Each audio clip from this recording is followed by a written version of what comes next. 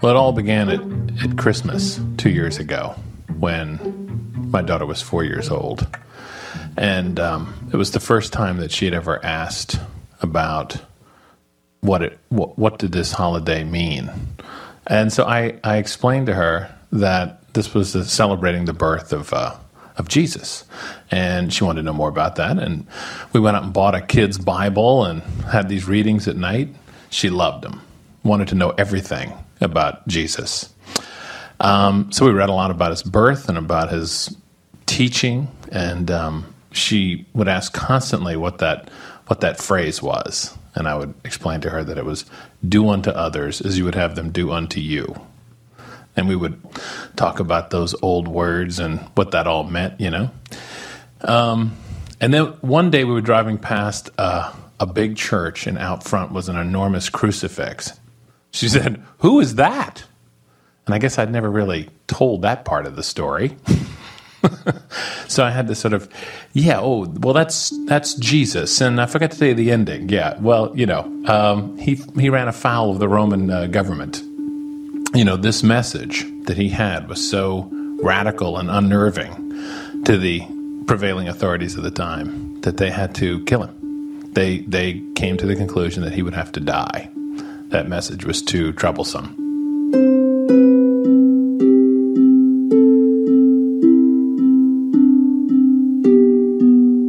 It was about a month later after that Christmas. We'd gone through the whole story of what Christmas meant, and it was mid-January, and her preschool celebrates the same holidays as the local schools. So Martin Luther King Day was off. So I knocked off work that day, and I decided we'd play, and I'd take her out to lunch. And we were sitting in there, and right on the table where we happened to plop down was the art section of the local newspaper. And there, big as life, was a huge drawing by like a 10-year-old kid in the local schools of Martin Luther King. And she said, "Who's that?"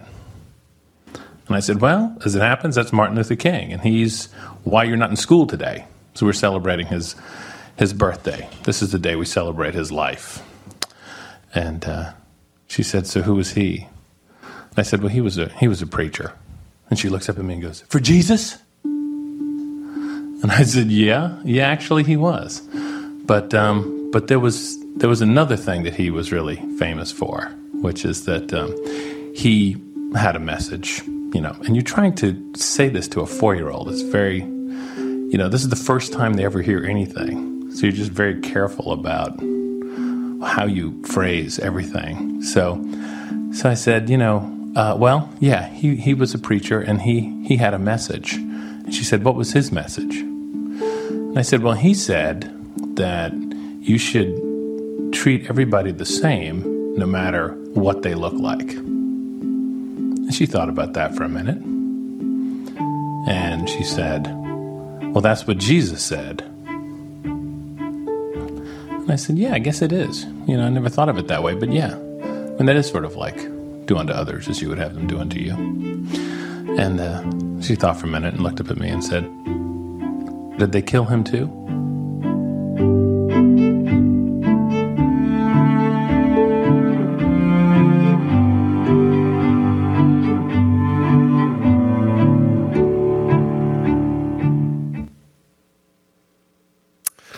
Oh, man, don't you love it when a child can just kind of name something like that? You ever been asked a question by your kid or by a kid, and you're like, I never quite put that together. I love that clip and that reflection for a number of reasons. One is, and as Corey mentioned, just that beautiful reminder that as we do celebrate the legacy and the life of Dr. Martin Luther King, there's an origin, there's a source, namely Jesus. And it was the life of Jesus, the teachings of Jesus. I also love that clip because of this curiosity of a child that provokes a father to think differently about things he's always known. You know what I mean? Like And I think so many of us actually have our spiritual journey provoked in a new way when our kids start asking us questions that we're not quite sure how to answer. I think a lot of us, we grew up maybe in church, maybe not, and we go to college or not, and we party our brains out, and we climb the corporate ladder, and we get to this place where we think we've gotten to everything we want, but we feel hollow inside, and then our kids start asking questions that we're not quite sure exactly how to answer. And so you see this actual beautiful discovery or rediscovery of this dad by the nature of his daughter's questions. And he doesn't get it all right. He gets partially right. I think he answers very thoughtfully, but gets some of the theology, some of the historicity a little bit off. But I love that it's the curiosity of this little 4-year-old girl that asks a question that you're not quite sure how you can answer. We're in this series called Walk This Way.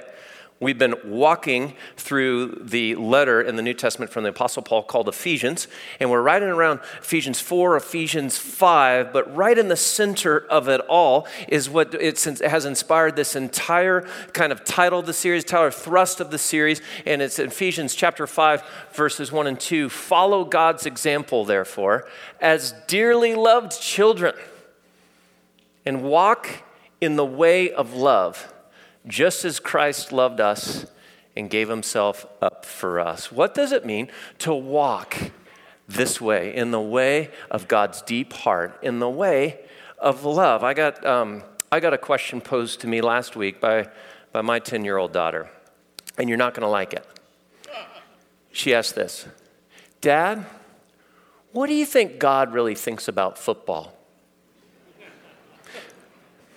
So my first instinct was like, oh, he loves football. Of course he loves football because God loves everything that I love, and anything that I'm excited about, God would be excited about, right? That was what was stirring in me. And then I did one of those, and then I just didn't answer, and then refused to think about it, and I moved on. Are you guys nervous? Like, where is this going right now?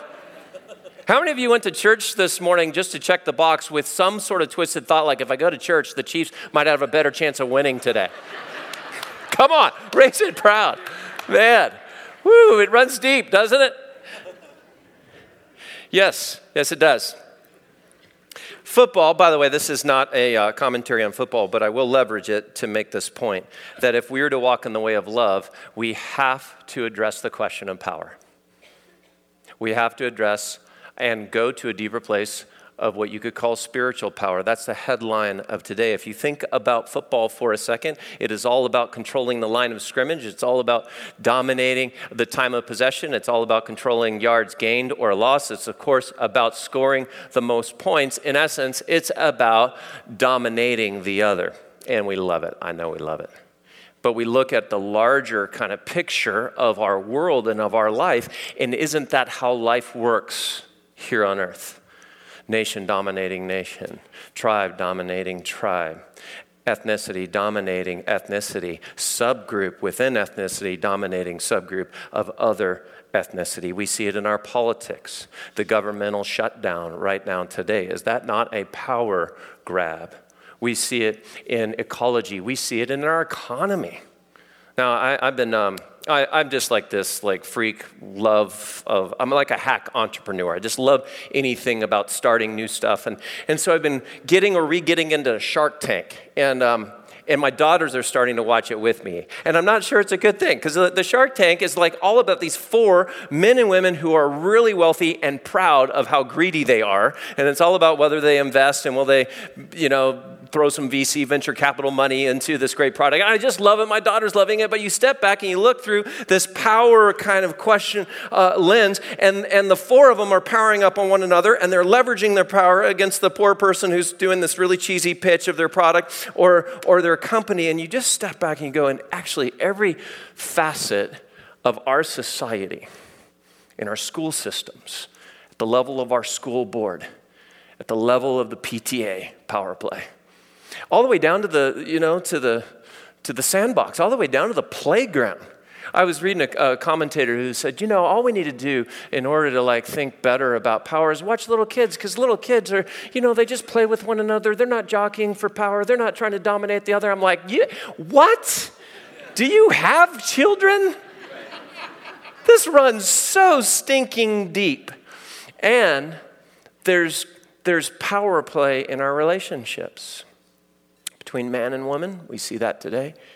In the Me Too movement, we see that today in our own interactions and interplay. We see it in our most sacred relationships. We see it in sibling relationships. We see it in coworker relationships. Would you agree that power is a reality and a dominant underlining thing in just about everything that we do today?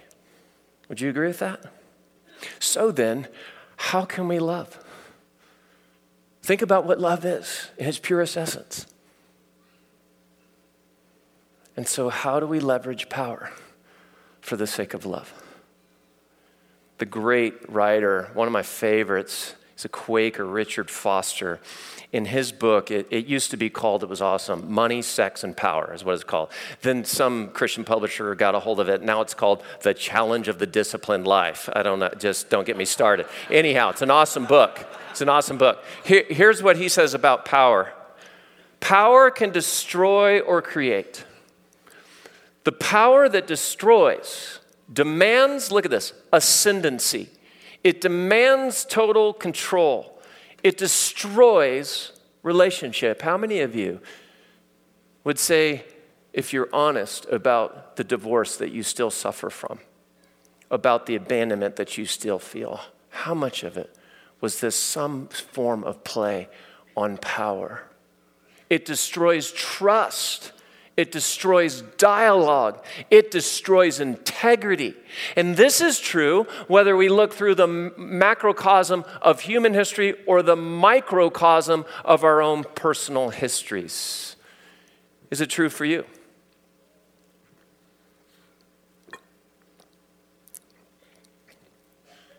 Well, if we trace it back to human history, to the very beginning of time, when God created heavens, earth, sky, birds, soil, the whole thing, and he called it good. He called it very good. And as the climax of his creation, he created you and me, human beings. And there was this beautiful picture. I've done this before. I call it hand puppets. But he created Adam and Eve. He created you and me with this amazing, beautiful openness, accessibility, vulnerability to one another. We were naked before one another and without shame. The scriptures so beautifully, truthfully, poetically describes this picture of two human beings, right? And they are experiencing this intimacy, and then they are called to this adventure called dominion, to go and steward the earth. It's called the creation mandate. And so you have these two beautiful human beings that now are on this adventure together. And as they're in this, the enemy of God, Satan, in the form of a serpent, comes up and asks this question. Like, why would God hold you back was really the question. Because the premise was, I want you to flourish. I want you to move in all freedom. It's all yours. I'm calling you to join me in the stewardship of it all. There's just one thing, and I'm going to give you the freedom to choose. There's this one tree called the tree of the knowledge of good and evil. You're not to eat from that fruit. And then the enemy of God slithers on up and asks the question, why would God say that?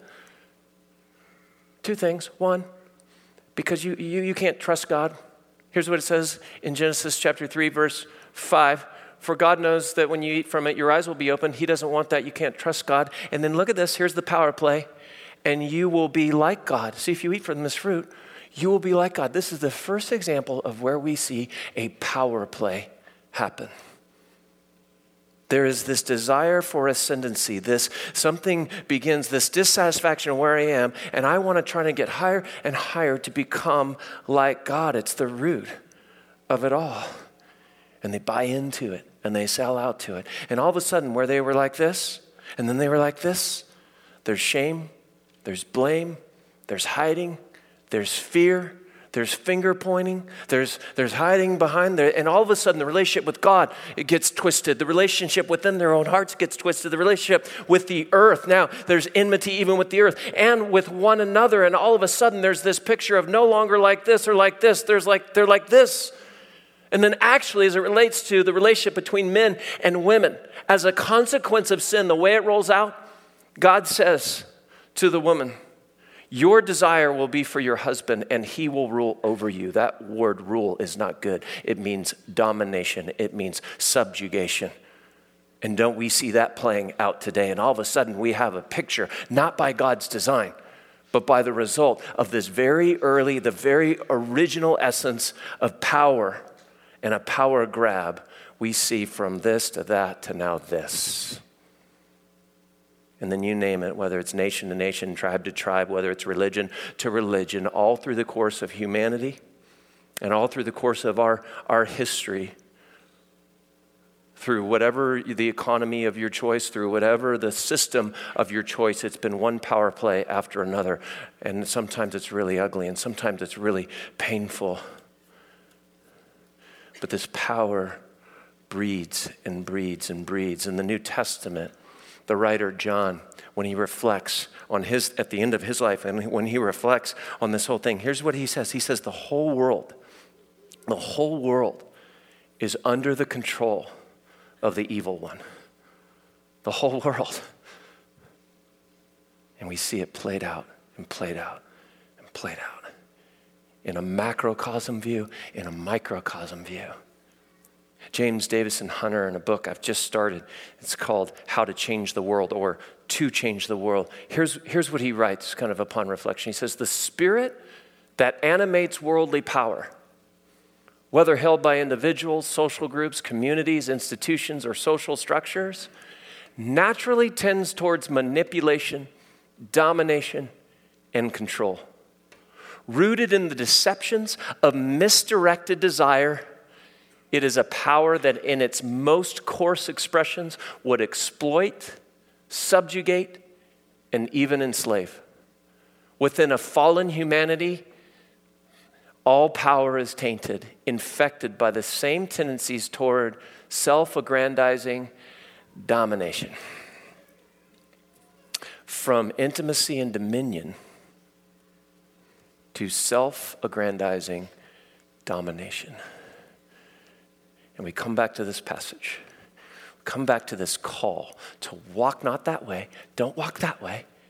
Walk this way. What's that way? In very practical, concrete ways. That way is the way of love, Paul says.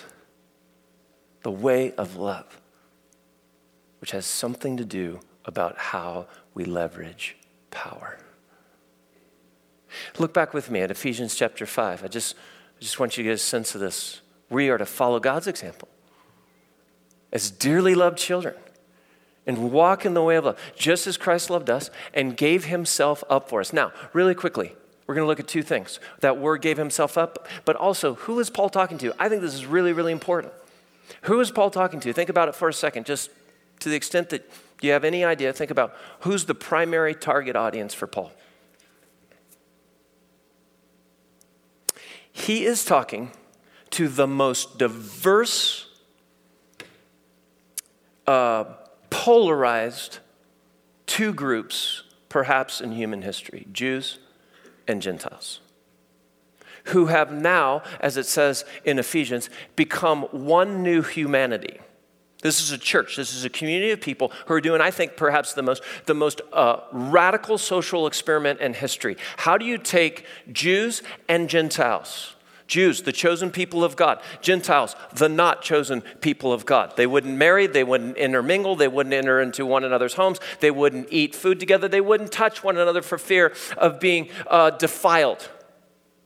As Paul talks about it in earlier parts of Ephesians, I'm just going to grab from this Bible here. Just two reasons. One, because there's something about like this is in the Bible. Like this is here. There's this thing called this Bible, and it's from that we get it on the screen, and also because my wife got me a large print Bible, and I can now read it on stage for Christmas. So, but just listen to how Paul describes their situation, that they were separate from Christ, that the Gentiles were excluded from citizenship, that they were foreigners, that they were without hope, that they were far away, that between the two groups there was a barrier, there was a dividing wall of hostility.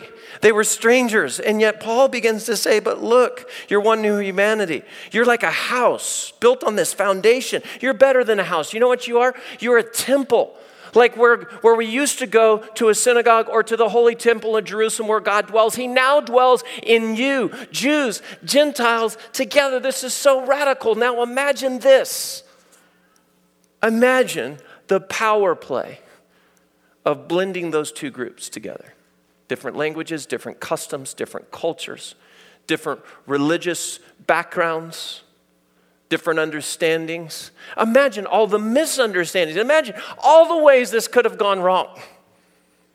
Imagine what's at stake for them. And as you're thinking about maybe your relationships where there's power at play and you're thinking about all these things, if this could happen for the people of Ephesus and its surrounding churches, it can happen for you and me. And Paul says right into that context, right into the nitty-gritty of that, he says, follow God's example as dearly loved children and walk in the way of love. And what are we to walk in? What does love look like? Here's the relationship between love and power. Who's our example? It's God in Christ. What did he do for us? It's underlined for us. He gave himself up for us. That word gave himself up is paradokin in the Greek. And here's what it means: to hand yourself over. To hand yourself over. Now we have to be careful here because a sermon is different than a counseling session, right? And so if you have been dominated, if there's a situation of domestic abuse, what we're not talking about is perpetuating the same thing. There's a place in every relationship for healthy, appropriate boundaries and the like. We're not talking about that. What we are, though, we're seeing in Jesus, the one who was the most powerful, who handed himself over. And as the audio clip said kind of rightly, but not quite rightly, to the Romans. But it wasn't really the Romans who wanted to kill him. It was actually the Jewish leadership because he proclaimed to be God. And that's the proclamation of the early church. That God decided to hand himself over for us. In fact, most scholars believe the earliest writing, the earliest kind of part of the New Testament, the most ancient kind of part that was written is found in another letter from Paul called Philippians. And it's found in the 2nd chapter. And it's actually kind of a hymn that the early church would sing that Paul took and wrote down and captured in what we now call the Bible. And I want you to look, because this is really what they reflect on. And if we get anything out of today, like this is my heart for us right here. Check this out. Philippians chapter 2. This is the song of the early church. In your relationships with one another, have the same mindset as Christ Jesus. Now I want you to notice this descent. Who was Christ Jesus? Being in very nature God, did not consider equality with God something to be used to his own advantage. Rather, he made himself nothing by taking the very nature of a servant, being made in human likeness, and being found in appearance as a man. He humbled himself by becoming obedient to death, even death on a cross. Therefore, God exalted him to the highest place and gave him the name that is above every name, that at the name of Jesus every knee should bow in heaven and on earth and under the earth, and every tongue acknowledge that Jesus Christ is Lord, to the glory of God the Father. Did you notice the ascent here? Christ Jesus, who is God, becomes human. But not just human. He could have come as like a conquering king or military hero. What did he come as? A servant. But not just any servant, not an innocuous servant. He actually was so misunderstood that he became what? A criminal. That's why people die on crosses in the time of Jesus, is when you're a criminal. From God to human to servant to criminal. Why? So that we can worship. So that we can be set free. Put it this way. God, who is omnipotent, became impotent because you and I were so important. And he did it for our empowerment. And Paul says, do the same. God, who is omnipotent, chose lovingly to become impotent. Because you and I and all creation, we're so important, he did it for our empowerment. go do the same. Go do the same. In other words, if the picture after sin and everything getting twisted with God, with self, with the earth and all creation, with one another, if the picture was this and this is God and here we are in our shame, in our hiding, in our blame, what did God do? Well, he could have done this. He could have done that. What did he do instead? And I've showed this before. He became human, became a servant, became a criminal. He died on the cross. But on the third day, he abandoned the grave. So why? For your freedom and for your flourishing and for all creation. Isn't that beautiful? The God who is always omnipotent chose lovingly to be impotent because you're so important. And he did this for your empowerment so that every knee should bow, every tongue confess that Christ is Lord. That's how love and power goes away when we leverage our power for the sake of another. How might you do that? How might you leverage the power, the gifts, the resources, the place you've been given or granted in life, the things where you are, the things that you have? We all have a certain power. How might you leverage it? Richard Foster would describe that when we use power in creative ways, it leads to amazing benefits in you and me. And the first he describes is love. Like this is when we expend whatever power we have, that is one of the most beautiful expressions of love. That's what Paul says. This, if you're going to follow God's example, walk in the way of love, give yourself up to. Number two, what happens in you and me when we expend our power for the sake of others? Humility. Nothing is more beautiful. No virtue more attractive. Number three, limitation. Self-limitation, where we realize we are not our own God, just like we were tempted in the garden. Where we realize I have actual limits and I'm going to live within limits. The Bible might even call that a sense of self-control. Think about this for a moment, but this just struck me maybe an hour or two ago. Think about the limitation God chose when he created a free system called existence. That actually, when he gave us the freedom to choose right and wrong, tree, no tree, fruit, no fruit, he was actually exercising limitation. He could have created an entirely closed system, but that's who God is. He didn't do that. And we live within a sense of self-limitation. Number four, when we expend our power, it provokes in you and me a joy.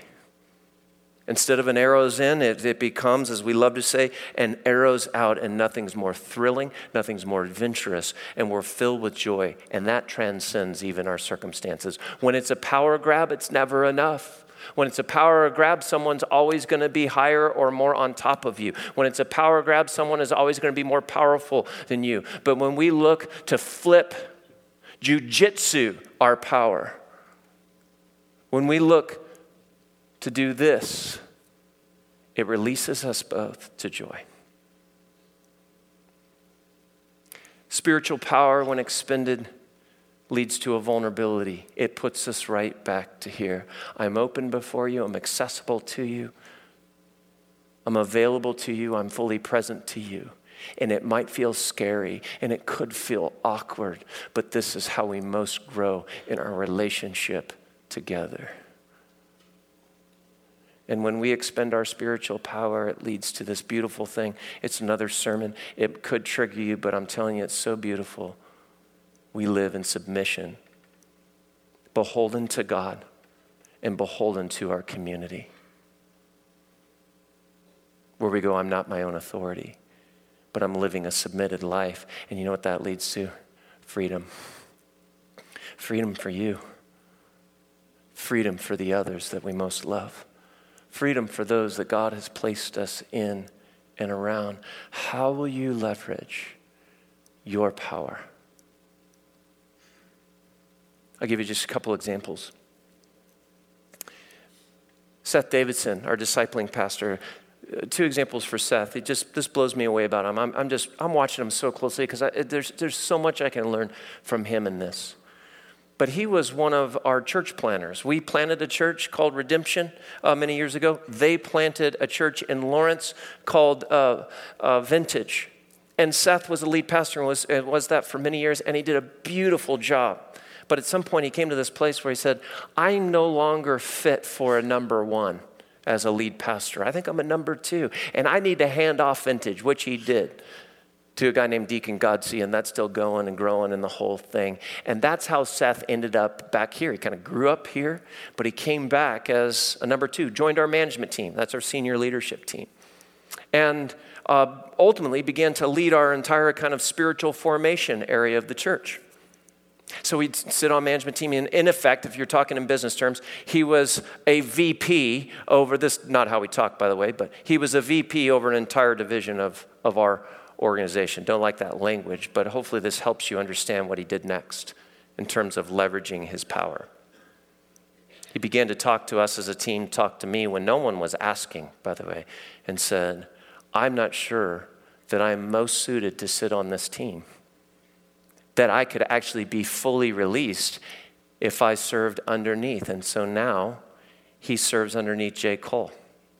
And we formed an entirely new team called the Activation Team. It's kind of our missions team, our spiritual formation team, our leadership development team. And Seth had the humility to leverage his power to say, I'm going to come underneath a peer and I'm going to serve.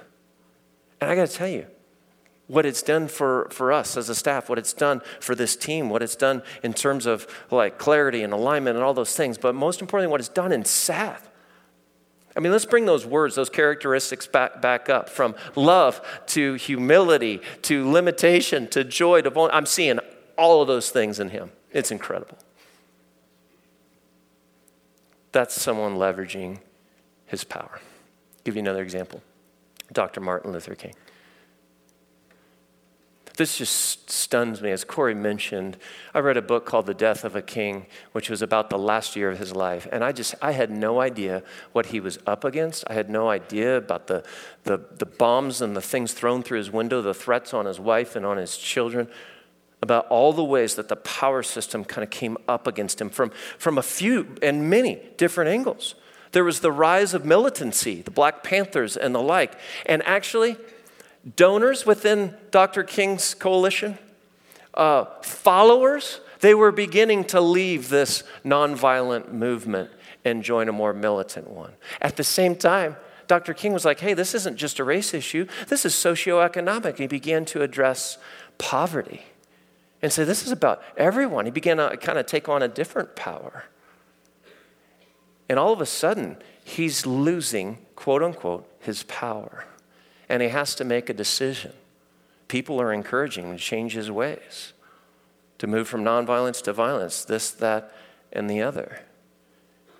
And he got really clear that not only is there, as he would say, an immorality to the other way, but there's a better way in Christ. He actually says this. Look at this quote with me. I just love this. He says, I've decided that on this question of nonviolence, I'm going to stand by it. I'm going to love, and this is beautiful, because it's just lovely to love. I'm going to be nonviolent because I believe it is the answer to mankind's problems. I'm not going to bargain with reality, he says. I've taken a vow. I, Martin Luther King, take thee, nonviolence, to be my wedded wife for better or for worse, for richer or for poorer, in sickness and in health, until death do us part. Everyone else was telling him, do this, or stop doing this, stop doing that. He was like, no, I've been called by God from the very life of Jesus, the very teachings of Jesus, to subvert earthly power, the power that's under the control of the evil one, the scriptures say, and leverage it for a spiritual power that leads to flourishing, that leads to freedom. How about you in your relationships? How about you? Where are you here? God is calling you here.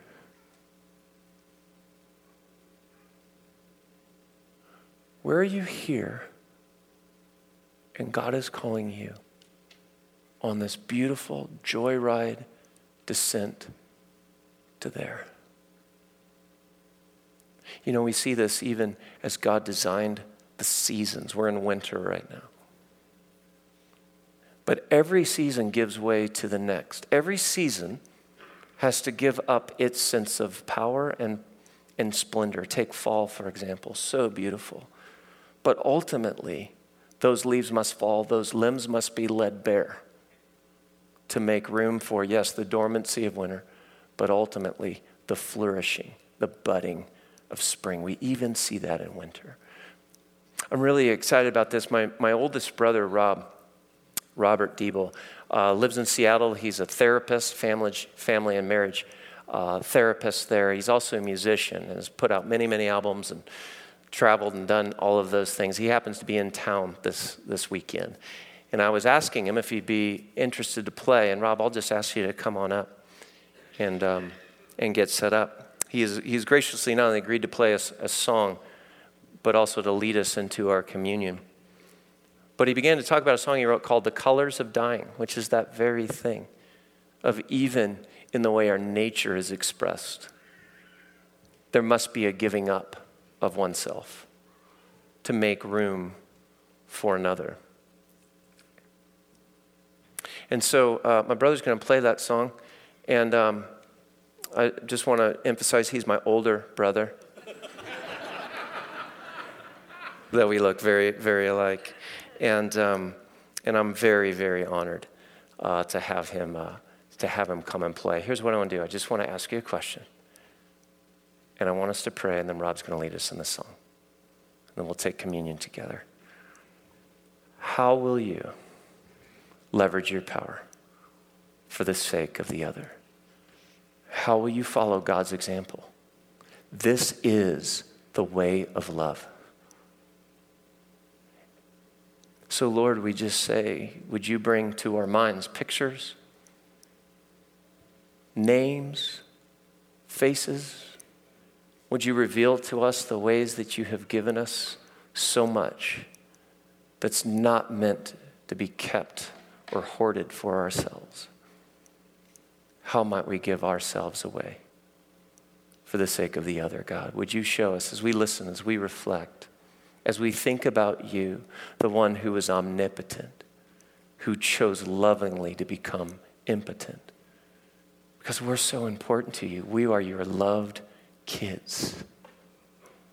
And you call us to empowerment for the sake of others. In Jesus' name, we're listening. Amen.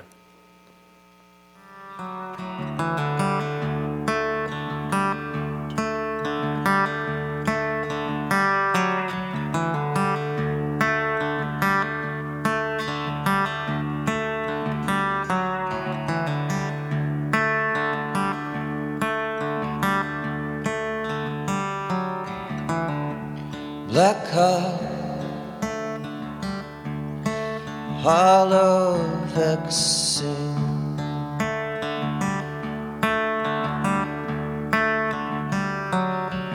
long dark road in the fall of longing,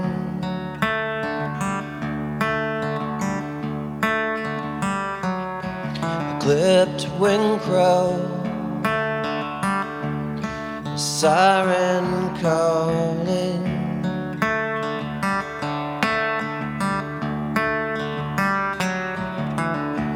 black heart, hollow vexing,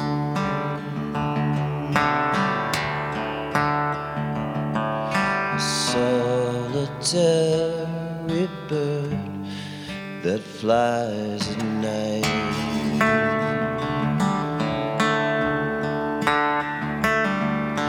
Death of autumn leaves now taking flight, light on now.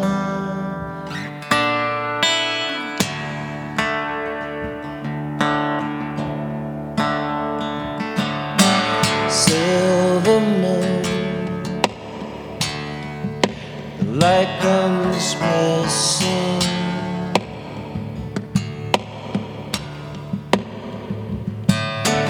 Alright, blue, scalpel's wounding.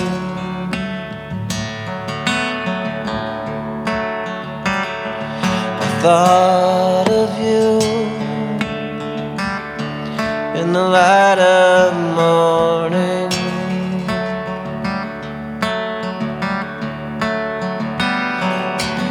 Autumn hues in the colors of dying.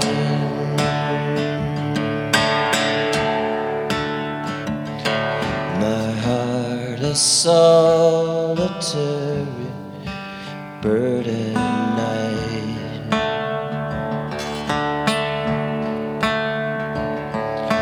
Break this darkened well until it bleeds light, light, light.